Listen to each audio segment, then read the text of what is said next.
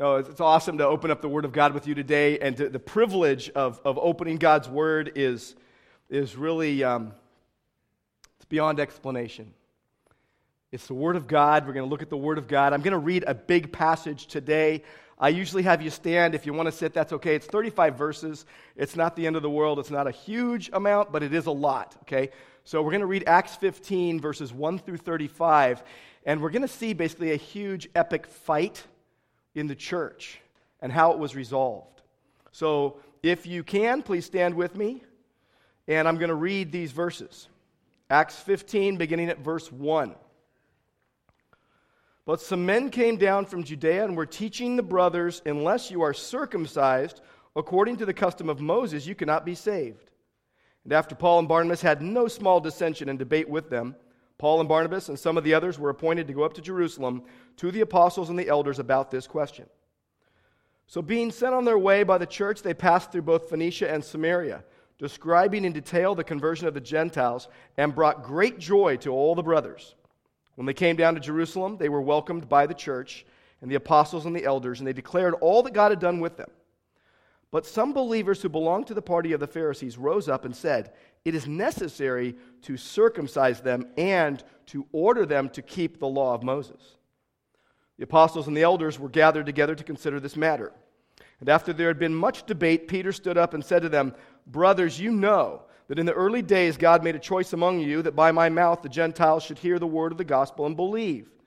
And God, who knows the heart, bore witness to them by giving them the Holy Spirit, just as he did to us. And he made no distinction between us and them, having cleansed their hearts by faith. Now, therefore, why are you putting God to the test by placing a yoke on the neck of the disciples that neither our fathers nor we have been able to bear? But we believe that we will be saved through the grace of the Lord Jesus, just as they will." And all the assembly fell silent, and they listened to Barnabas and Paul as they related what signs and wonders God had done through them among the Gentiles. After they finished speaking, James replied, "Brothers, listen to me. Simeon has related how God first visited the Gentiles to take from them a people for his name. And with this, the words of the prophets agree, just as it is written, 'After this I will return and will rebuild the tent of David that had fallen. I will rebuild its ruins and restore it, that the remnant of mankind may seek the Lord, and all the Gentiles who are called by my name, says the Lord, who makes these things known from old. Therefore, my judgment is that we should not trouble those of the Gentiles who turn to God, but should write to them to abstain from the things polluted by idols and from sexual immorality and from what has been strangled and from blood. For from ancient generations Moses had in every city those who proclaim him, for he is read every Sabbath in the synagogues.' Then it seemed good to the apostles and the elders with the whole church to choose men from among them and send them to Antioch with Paul and Barnabas. They sent Judas called Barsabbas and Silas, leading men among the brothers, with the following letter. The brothers, both the apostles and the elders, to the brothers who are of the Gentiles in Antioch and Syria and Cilicia, greetings. Since we have heard that some persons have gone out from us and troubled you with words, unsettling your minds, although we gave them no instructions, it has seemed good to us, having come to one accord, to choose men and send them to you with our beloved Barnabas and Paul, men who have risked their lives for the sake of our Lord Jesus Christ. We have therefore sent Judas and Silas, who themselves will tell you the same things by word of mouth. For it has seemed good to the Holy Spirit and to us to lay on you no greater burden than these requirements, that you abstain from what has been sacrificed to idols and from blood, and from what has been strangled, and from sexual immorality. If you keep yourselves from these, you will do well. Farewell." So when they were sent off, they went down to Antioch, and having gathered the congregation together, they delivered the letter. And when they had read it, they rejoiced because of its encouragement. And Judas and Silas, who were themselves prophets, encouraged and strengthened the brothers with many words. And after they had spent some time, they were sent off in peace by the brothers to those who had sent them. But Paul and Barnabas remained in Antioch, teaching and preaching the word of the Lord with many others also. Praise God for his word. Let's pray.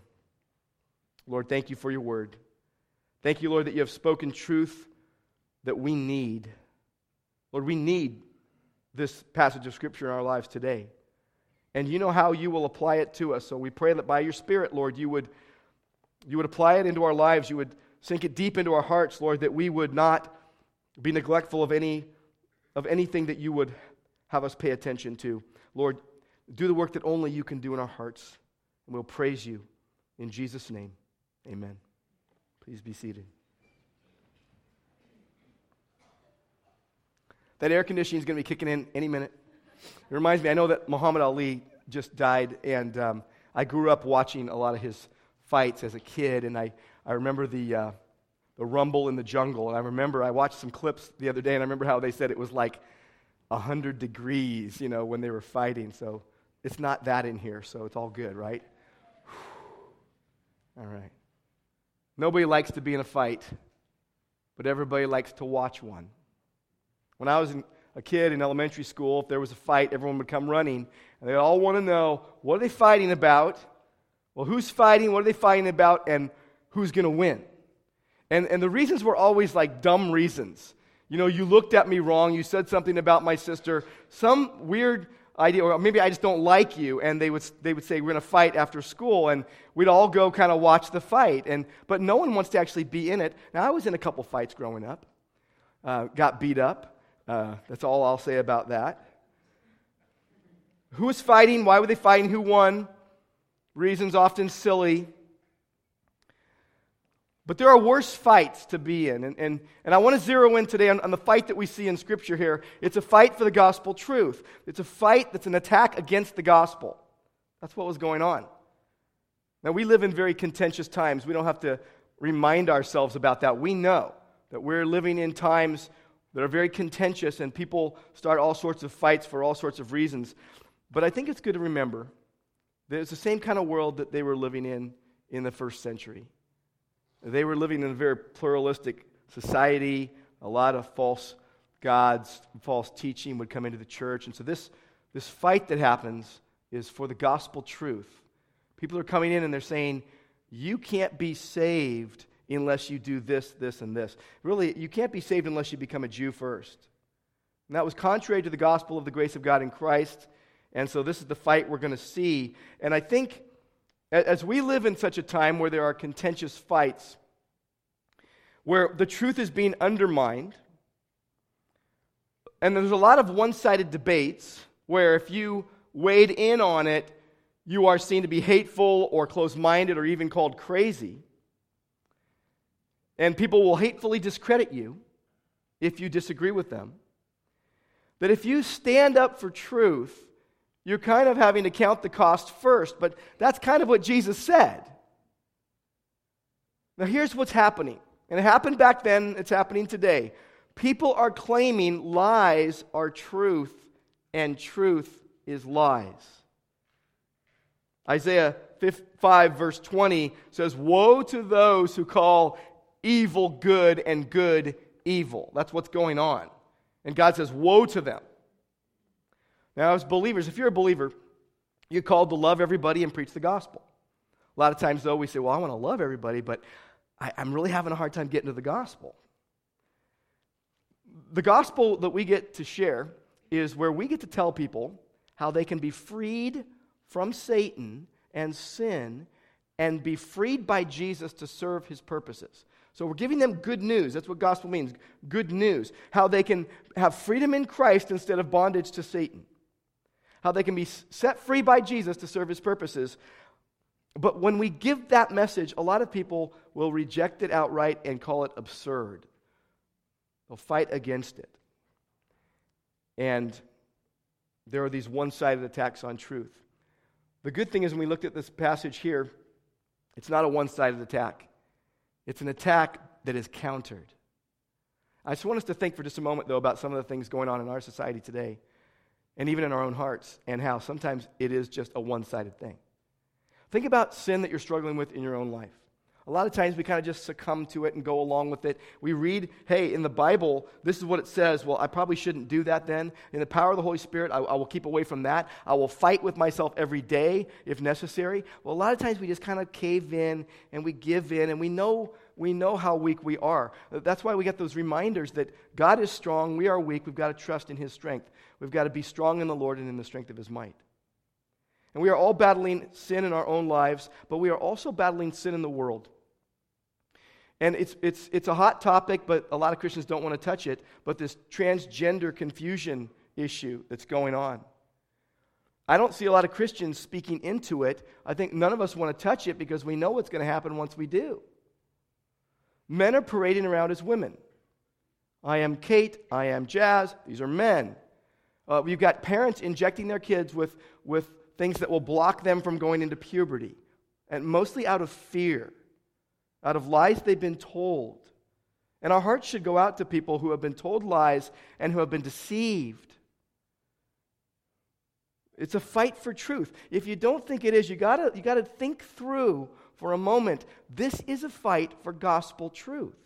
People are either going to be saying, Jesus is the only way to be saved, and I've got to put all my trust in Him, or I can be my own God. There is no God except for me. I'm the determiner of everything that happens, and that's just the way it is.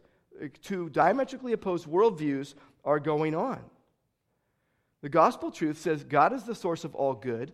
Jesus is the only way to be saved. Pagan lies says you determine all of it. There are many ways to self-fulfillment, pagan lies will tell you. There is no God in the picture. So when you come to Acts 15 and you see what's going on, don't think that it was just this clean thing where it's like, okay, well, someone had an error in the church. They just told them they were wrong immediately. No, these were people that came in that were unbelievers and were troubling the church, and they wouldn't stop, which is why the whole church had to get together, why they had to send from Antioch, send them to Jerusalem and have a council, have a big council about it. In Acts 15, we get a ringside seat to an epic fight in the church. Again, I mentioned Muhammad Ali earlier, but there was the Rumble in the Jungle, right? There was the Thrilla in Manila. You know what this was? This was the cold cock in Antioch. Just like, koosh. I'm serious, a forearm shiver. I mean, they basically what they did is they said, look, this is the way it is. You can't be a Christian unless you become a Jew, and that's just the way it is. And they were insisting upon it. Well, here's what the apostles did. They didn't pretend like it didn't exist. They contended, just like Jude says, contended earnestly for the faith once delivered to the saints. And this is what we're going to learn here is how do you deal with dissension in a God-honoring way? There was the dissension that went on. They had a discussion about it. They made a decision.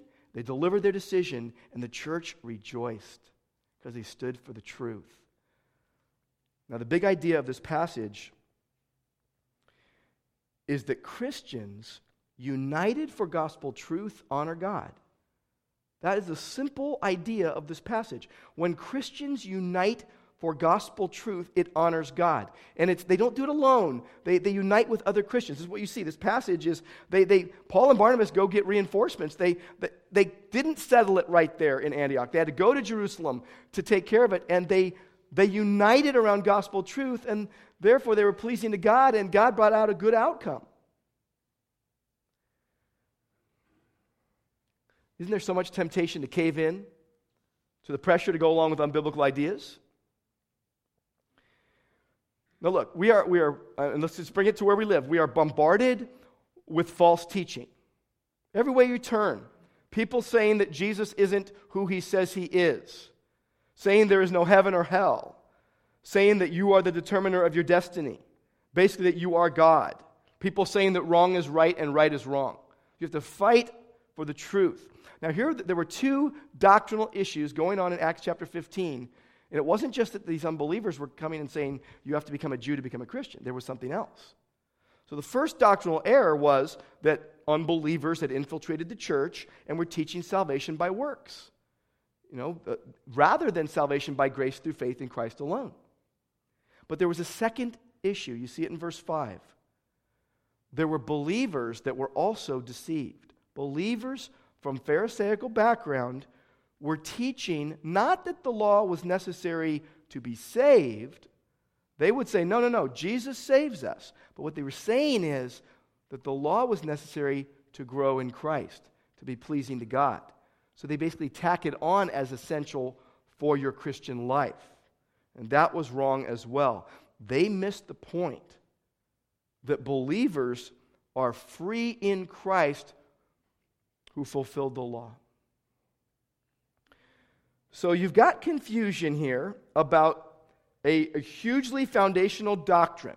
It's salvation by faith alone. So this required bold, immediate action. They got on this right away. They didn't say, in a couple months, we're going to deal with this. We'll put it on the agenda, and we'll look at it later. We've got a lot of other things to talk about. No, they put everything on hold. This is where you put your life on hold and say, okay, call time out to everything. We're going to deal with this. Now, you look throughout the history of the church. You can identify, historians have identified no less than 22 ecumenical councils where the church got together because heresy had snuck into the church, had crept in, sometimes unnoticed, had taken over, and they needed to fix the issue. They needed to correct the error. The two most notable ecumenical councils were of Nicaea in AD 325, where they affirmed the full deity of Christ, that Jesus is 100% God, because there was a heresy going into the church that was saying he isn't. And also in AD 451, the Council of Chalcedon, they affirmed the full humanity of Christ, because a heresy had come in and said Jesus really wasn't a man either. And we know the Bible teaches very clearly he is fully God and fully man. So the councils in church were affirming truth that already existed in the Word of God, but heresies had come in and clouded and confused the church. It can happen today. There's a lot of churches today that are clouded and confused by heresy. Now, the biggest question, this is the most important council of all, this Jerusalem council, and this is big. If you look in the book of Acts, Luke put it in here. The Holy Spirit had Luke put it in here because it's so important. It's so important. And the question that they're asking is, how is a person saved?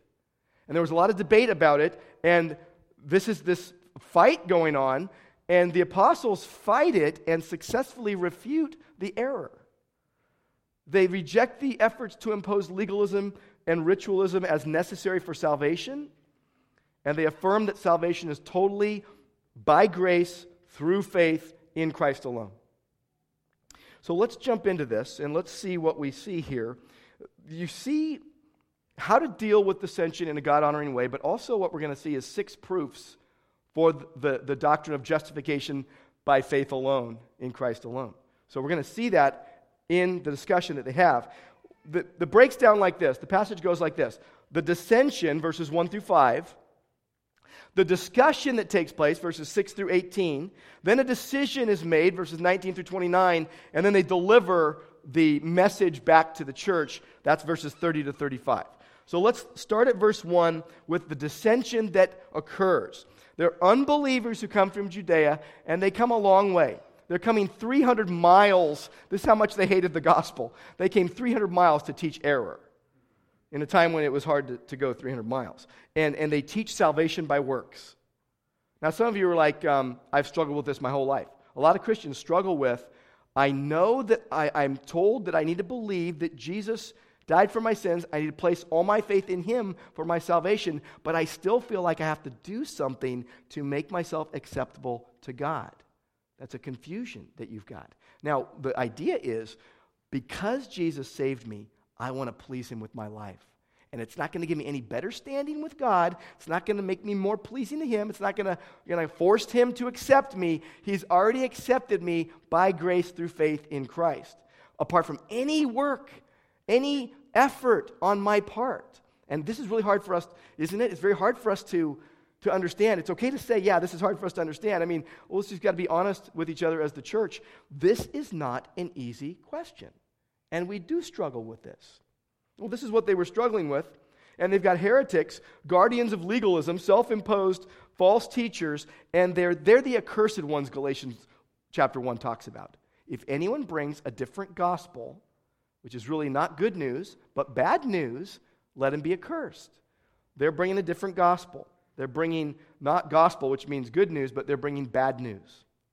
And so there's a huge debate. Verse 2 tells us a huge dissension and debate. And Paul and Barnabas, I love it, they're going toe-to-toe with the false teachers. They are duking it out, a flurry. They're just a flurry of punches, and they're bobbing and weaving. They're fighting furiously for the truth. They're contending earnestly for the faith, and they called it like it is. What they didn't do, which many of us would be tempted to do, is say, maybe it'll go away on its own. Maybe it will just kind of disappear on its own. Maybe it'll correct itself. No, they didn't ignore it. They didn't let it fester. They didn't pretend it didn't exist. They faced it head on. So they go, and they're chosen to go to Jerusalem to consult with other leaders. And verse 3 says, as they go, I love this, as they're going to Jerusalem, they go through Phoenicia, and they go through Samaria, and guess what they're telling everyone? How the Gentiles had come to faith in Christ. It's like they're saying, these false teachers are so wrong, and truth is going to prevail. So they get to Jerusalem, and they tell everyone what God has done through them, and they give all these details about the works of God and what he did. They're verifying the salvation of the Gentiles and how the Gentiles didn't need to become Jews first. But then the other problem arises. Verse 5. Some believers now jump into the fray and they say, it is necessary, though, to circumcise them and to order them to keep the law of Moses. So what they're saying is, you don't need to do this to be saved, but you really do need to do this. Kind of speaking out of both sides of their mouths. They're saying to be healthy Christians, you need to be circumcised as a Jew and keep the law of Moses like a Jew. So they're trying to tell Gentiles that they need to become Jews. This is the problem. Big problem. But here's what Paul and Barnabas did. They called heresy what it was. They called out the lies. And I'm sure they did it lovingly, but I'm sure they did it firmly. They didn't pretend like it didn't exist. When we moved into our house, we've been in our house about 4.5 years or so, and right away we realized something that the home inspector didn't catch. There was mold in the kitchen wall. Now what I didn't do is say, maybe it'll go away on its own. Maybe this, infection in the wall will just heal itself. No, what I did is I ripped out the drywall there that was all messed up. I wore a mask, and I put new drywall up. I needed to do that so it wouldn't get worse. I had to deal with it. Just recently, just this week, a lady comes up to me. Angela and I are out at a park somewhere, and a lady comes up to me and she says, can I share some things with you? And she's got like a folder, and she's going to hand me something. I said, well, do you work here? This is kind of a place you can take tours at and stuff. I said, do you work here? No, I just want to share some things. I said, you're a Jehovah's Witness. She's like, how'd you know? I said, I've talked to a lot of Jehovah's Witnesses. And the time was short. We needed to go on our way. And so I said, look, no offense, but you are believing lies from Satan, not from the Bible. The Bible you have. I said, I'm sure you're a really great person and stuff like this, but I have to tell you the truth. I don't want you to go to hell. And she says, well, there is no hell. I'm like, you've got to listen. Think about this. She goes, well, I was a Christian before. I'm like, okay, you have a different gospel. You don't have good news. You have bad news. You're not believing the truth. Well, wouldn't that be the most loving thing to say to someone? What if she walked out of there, got hit by a Mack truck, and died? And I hadn't told her the gospel. Now, I'm not thinking she's believing right now, but I hope that she's actually thinking about it. Like, wow, someone actually told me that I was wrong. I wasn't trying to be hateful. I was actually trying to be loving and say, this is the truth. It's not what I made up. It's something God gave us. You got to tell it like it is. Because when Christians unite for the gospel truth, God's pleased. When Christians give the truth. Now, you're not supposed to go up and now you're going to say I did, but not club people over the head with it. Now, seriously, believe me, I wasn't yelling, I wasn't screaming, I wasn't giving dirty looks. I was literally saying, I'm concerned. I'm concerned. Because when the gospel is being twisted, that's when Christians need to unite for the gospel truth. In fact, when persecution's coming at Christians, when the gospel is being twisted, that's when the church has historically united. When trouble comes. This is the kind of life, this is the kind of time we live in. Cults are abounding, perpetrating lies. Unbelievers are saying that right is wrong and wrong is right. So they've got to call it out for what it is. We've got to do that. Now let's move on to verses 6 through 18, the discussion they have. There's a discussion, and the apostles and the elders, they come together to discuss the matter, to deliberate, to figure it out, verse 6. And the council, it's called a council. It's not really called a council in the Bible. It's called a council on the heading in your Bible. But it's a group of people that were decision makers in the church, and they made a decision, but they came together to do it. And you'll notice that they were very united in what they decided on, but the process was a real struggle. There was a lot of debate. It tells us that. There was, verse 7, there was a lot of debate. Now, I want to give you the 6 proofs that they're giving here for salvation by grace through faith in Christ alone. And I hope, if you're taking notes and you write this down, you're going to talk about this in your home groups this week. I hope that you say, okay, I see each one of these things in my life as a Christian. If you're a Christian, I hope you say, okay, yeah, there's a proof. That's going to assure me of salvation by grace alone, through faith alone, in Christ alone, not work I have to do. Okay? So 6 proofs of salvation by grace through faith in Christ alone. Number 1, we see it in verse 7, it's proven by the gospel's effects upon a life, that we're transformed by the gospel of Jesus Christ. Now they debate it. Verse 7, they debate it, they're wrestling with it. Peter then gives a speech. They all debate for a while, they all wrestle with it, and then Peter stands up and gives a speech. Now it's the first of 3 speeches in this group, okay? And he tells how, in the early days of the church, God had chosen him to preach to the Gentiles, and how Gentiles, non-Jews, had come to faith in Christ without becoming Jews. They came to Christ, and here's what he said, that they would hear the gospel and believe. That's what they did. They heard the gospel and believed. Just like when you came to faith in Christ, if you've come to faith in Christ, it's because you heard the gospel and believed. You didn't have to do some other thing. That God did not require additional qualifications. That's the first thing. It's proven by the gospel's effects. Number 2, and we see this in verses 8 and 9, it's proven by the Spirit's work, what the Spirit did. God, verse 8, God who knows the heart knows, he knows who belongs to him, he knows who's really saved. He bore witness to these new believers, giving them the Holy Spirit, just as he did these Jewish believers. And now the Judaizers would say, now Peter, when you went to Cornelius' house and you preached the gospel, they didn't really get saved because they didn't become Jews first. And Peter's like, no, actually, they got the Holy Spirit. That proves their salvation is real. Romans 8 tells us the Holy Spirit bears witness with our spirit that we are children of God. Verse 9, he says they made no distinction. God made no distinction. He didn't require them to become Jews. Now, a third thing he points out in verse 9, the end of verse 9, is that salvation by grace alone is also proven by God's forgiveness in a person's life. Now, a lot of people struggle with that, like, am I really forgiven or not? Well, the Bible says if you're in Christ, you are forgiven. And you need to bank on that, not on your own feelings about it, but on the fact that you really are forgiven by Christ. So verse 9, he says he cleansed their hearts by faith. He didn't cleanse their hearts by circumcision or by becoming a Jew. He cleansed their hearts by faith, just like your heart got cleansed by faith when you first believed. Salvation by grace. Ephesians 2, 8 and 9, for by grace you are saved through faith. It's not of yourselves, not a result of works. You can't boast in your works. Because those purified from sins, those cleansed, are saved by God's grace.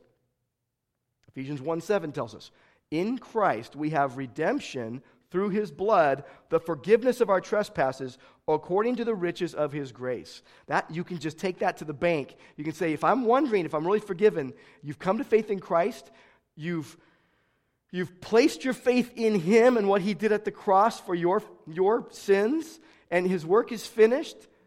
And he was buried, and he rose from the dead, and he's promised to return. You've got to believe, I am forgiven based on what God says in his word. Number 4, it's also proven by the law's inability to save. Verse 10, they say, why did you put God to the test? You're putting a yoke around their necks. And you're describing the legalism of scribes and Pharisees. And they say in verse 11, we believe we'll be saved through the grace of the Lord Jesus. That's how we're saved. That's the gospel truth. It's not from the law. Think about it. Before you became a Christian, you probably tried everything you could to make yourself right with God, and you realized it didn't work. And then you threw yourself on God's mercy and you said, only through Jesus. I believe it. It's only through Jesus. It's not my good works. It's not my good efforts. It's not my trying to be really, really good. It's because Jesus is good. It's because he died for my sins. While we were yet sinners, Christ died for us. Well, the law has an inability to save. You can't save yourself. Number 5, verse 12. It's proven by God's miracles. The miraculous things he does when he saves a person and he transforms them by grace. See, what happens is Barnabas and Paul stand up next. They give the second speech. And the assembly is speechless as they're listening to this speech because they're telling what God did through them at this freshly finished journey amongst Gentiles where they're becoming Christians. And God has done miracles and wonders, miraculous things that only God can do to give credence to the gospel message. Let's move on to the 6th thing. It's also proven by God's promises. Now, verses 13 through 18 tells us that. James stands up next and gives a third speech in defense of salvation by faith alone. And he shows that God's promises in his word is the basis of the fact that, the Gentiles are saved when they come to faith in Christ.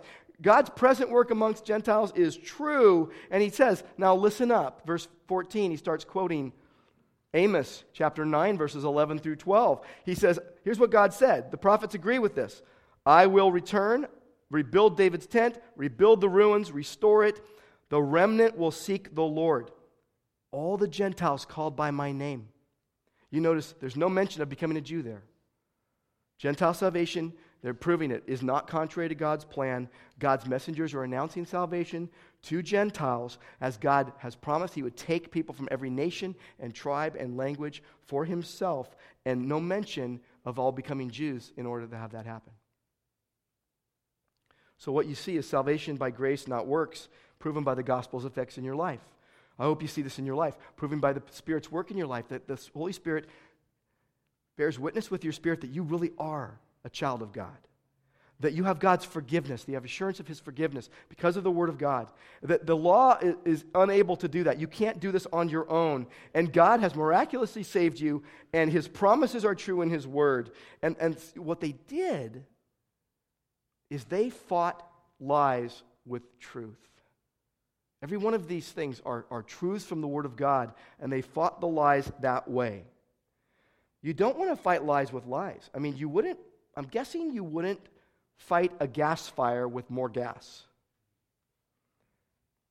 What they say here is God knows the heart. He knows who's saved. You have to just give the truth, and you've got to speak it. Kids, if you're in school and your teacher says to you, black is white and white is black, you're going to be sitting there thinking, no, it's not. And maybe you just raise your hand and respectfully say, actually, white is white and black is black. It's kind of obvious. But you wonder, what's the enemy to this doctrine of salvation by grace through faith in Christ alone today? What is the enemy that keeps people from believing that? Sometimes it's people's own minds. I think a lot of Christians, in their own minds, they're not taking every thought captive to the obedience of Christ. They're not saying, I'm going to come up with my beliefs from the Word of God. I feel this way, so therefore this must be true. And you've got to know that your own mind is going to play tricks on you, and you need to take every thought captive. And I also think that false teaching, subtle false teaching, like if someone outright just says, there's another way to be saved than Jesus, you're going to refute that and say, that's not true. But what about people that just kind of slip in amongst biblical truth some error? There's a lot of that being perpetuated in a lot of churches. You realize that the church was dealing with this error in the church. I think another thing that happens with Christians is loneliness. There's a lot of Christians that are lonely. They don't feel like they have any friends. They come to church on Sunday, but then they leave. They don't have a small group of any kind. They don't have people speaking into their life. And we're to, on an ongoing basis, be around other Christians united for the gospel. This is not, if there's a big problem, we need to get together. No, they're together. They're committed together to life in Christ all the time. So when there's a problem, you come together too, but not the only time. So that's why we have small groups and home groups and Bible classes, and people get together one-on-one, and Christians spend time with each other to encourage each other in the faith. If you don't have that, you need it. They were fighting for truth in the church. Now, I don't get very political sometimes, but when politicians try to get biblical, then I got to get political. When someone defines what a Christian is, and it happens in the political arena a lot, when they start defining what a Christian is falsely, Christians have got to say, whoa, whoa, not true. And by the way, it's not just President Obama, it's Trump, it's Clinton. Those are the names. And they're misusing the Bible to justify lies. Just this week, our president used the Bible to justify transgender bathrooms. He quoted Bible verses. And he said, the golden rule, says to love everyone, so you should go to the bathroom, men and women, at the same time in the same room. They're using the Bible to justify lies. Christians need to speak up to that because other people are going to say, oh, so that's what Christians believe. Not true. All right, let's move on to the decision. Now, they make a decision. Verses 19 through 29, and it's real simple. They say, we're going to write a letter. This is what they would. Today we'll call them up or we'll FaceTime them. We'll send them an email. But they had to write a letter, and they said we're going to write the letter. We're going to send it with Barnabas and Paul back to Antioch, and we're going to send two of our own with them who are leaders in the church to back that up in person. So this is how important this question was. This is how crucial this was. But here's what they did. They said, we're going to make it really clear. Salvation is by grace through faith in Christ alone. But we're going to ask these Christians to stay away from sin and to curb their liberty so as not to cause Jews to stumble. And so here's what they said. Verse 19, we're not going to trouble the Gentiles who are turning to God. And that word trouble means to throw something in someone's way to really annoy them. So they hear the evidence and they say, no, keeping the law and becoming a Jew and having rituals to make you right with God is not a requirement for salvation. The heretics should cease and desist right now from teaching these things. Don't quit annoying the Gentiles. So we're going to write them this letter. But what they do is they say, now, we're going to propose that they abstain from 4 idolatrous pagan practices. Things contaminated by idols is the first thing. 1 Corinthians 8 talks about this. Food was a major barrier between Jews and Gentiles. And the pagan temple was a source of meat. Animals killed for ritual sacrifices were then put into the temple butcher shop and sold, and the Jews would have issues with that. So don't do that. Stay away from that. Do this for the sake of your Jewish brothers and sisters in Christ. You're in the same family of God.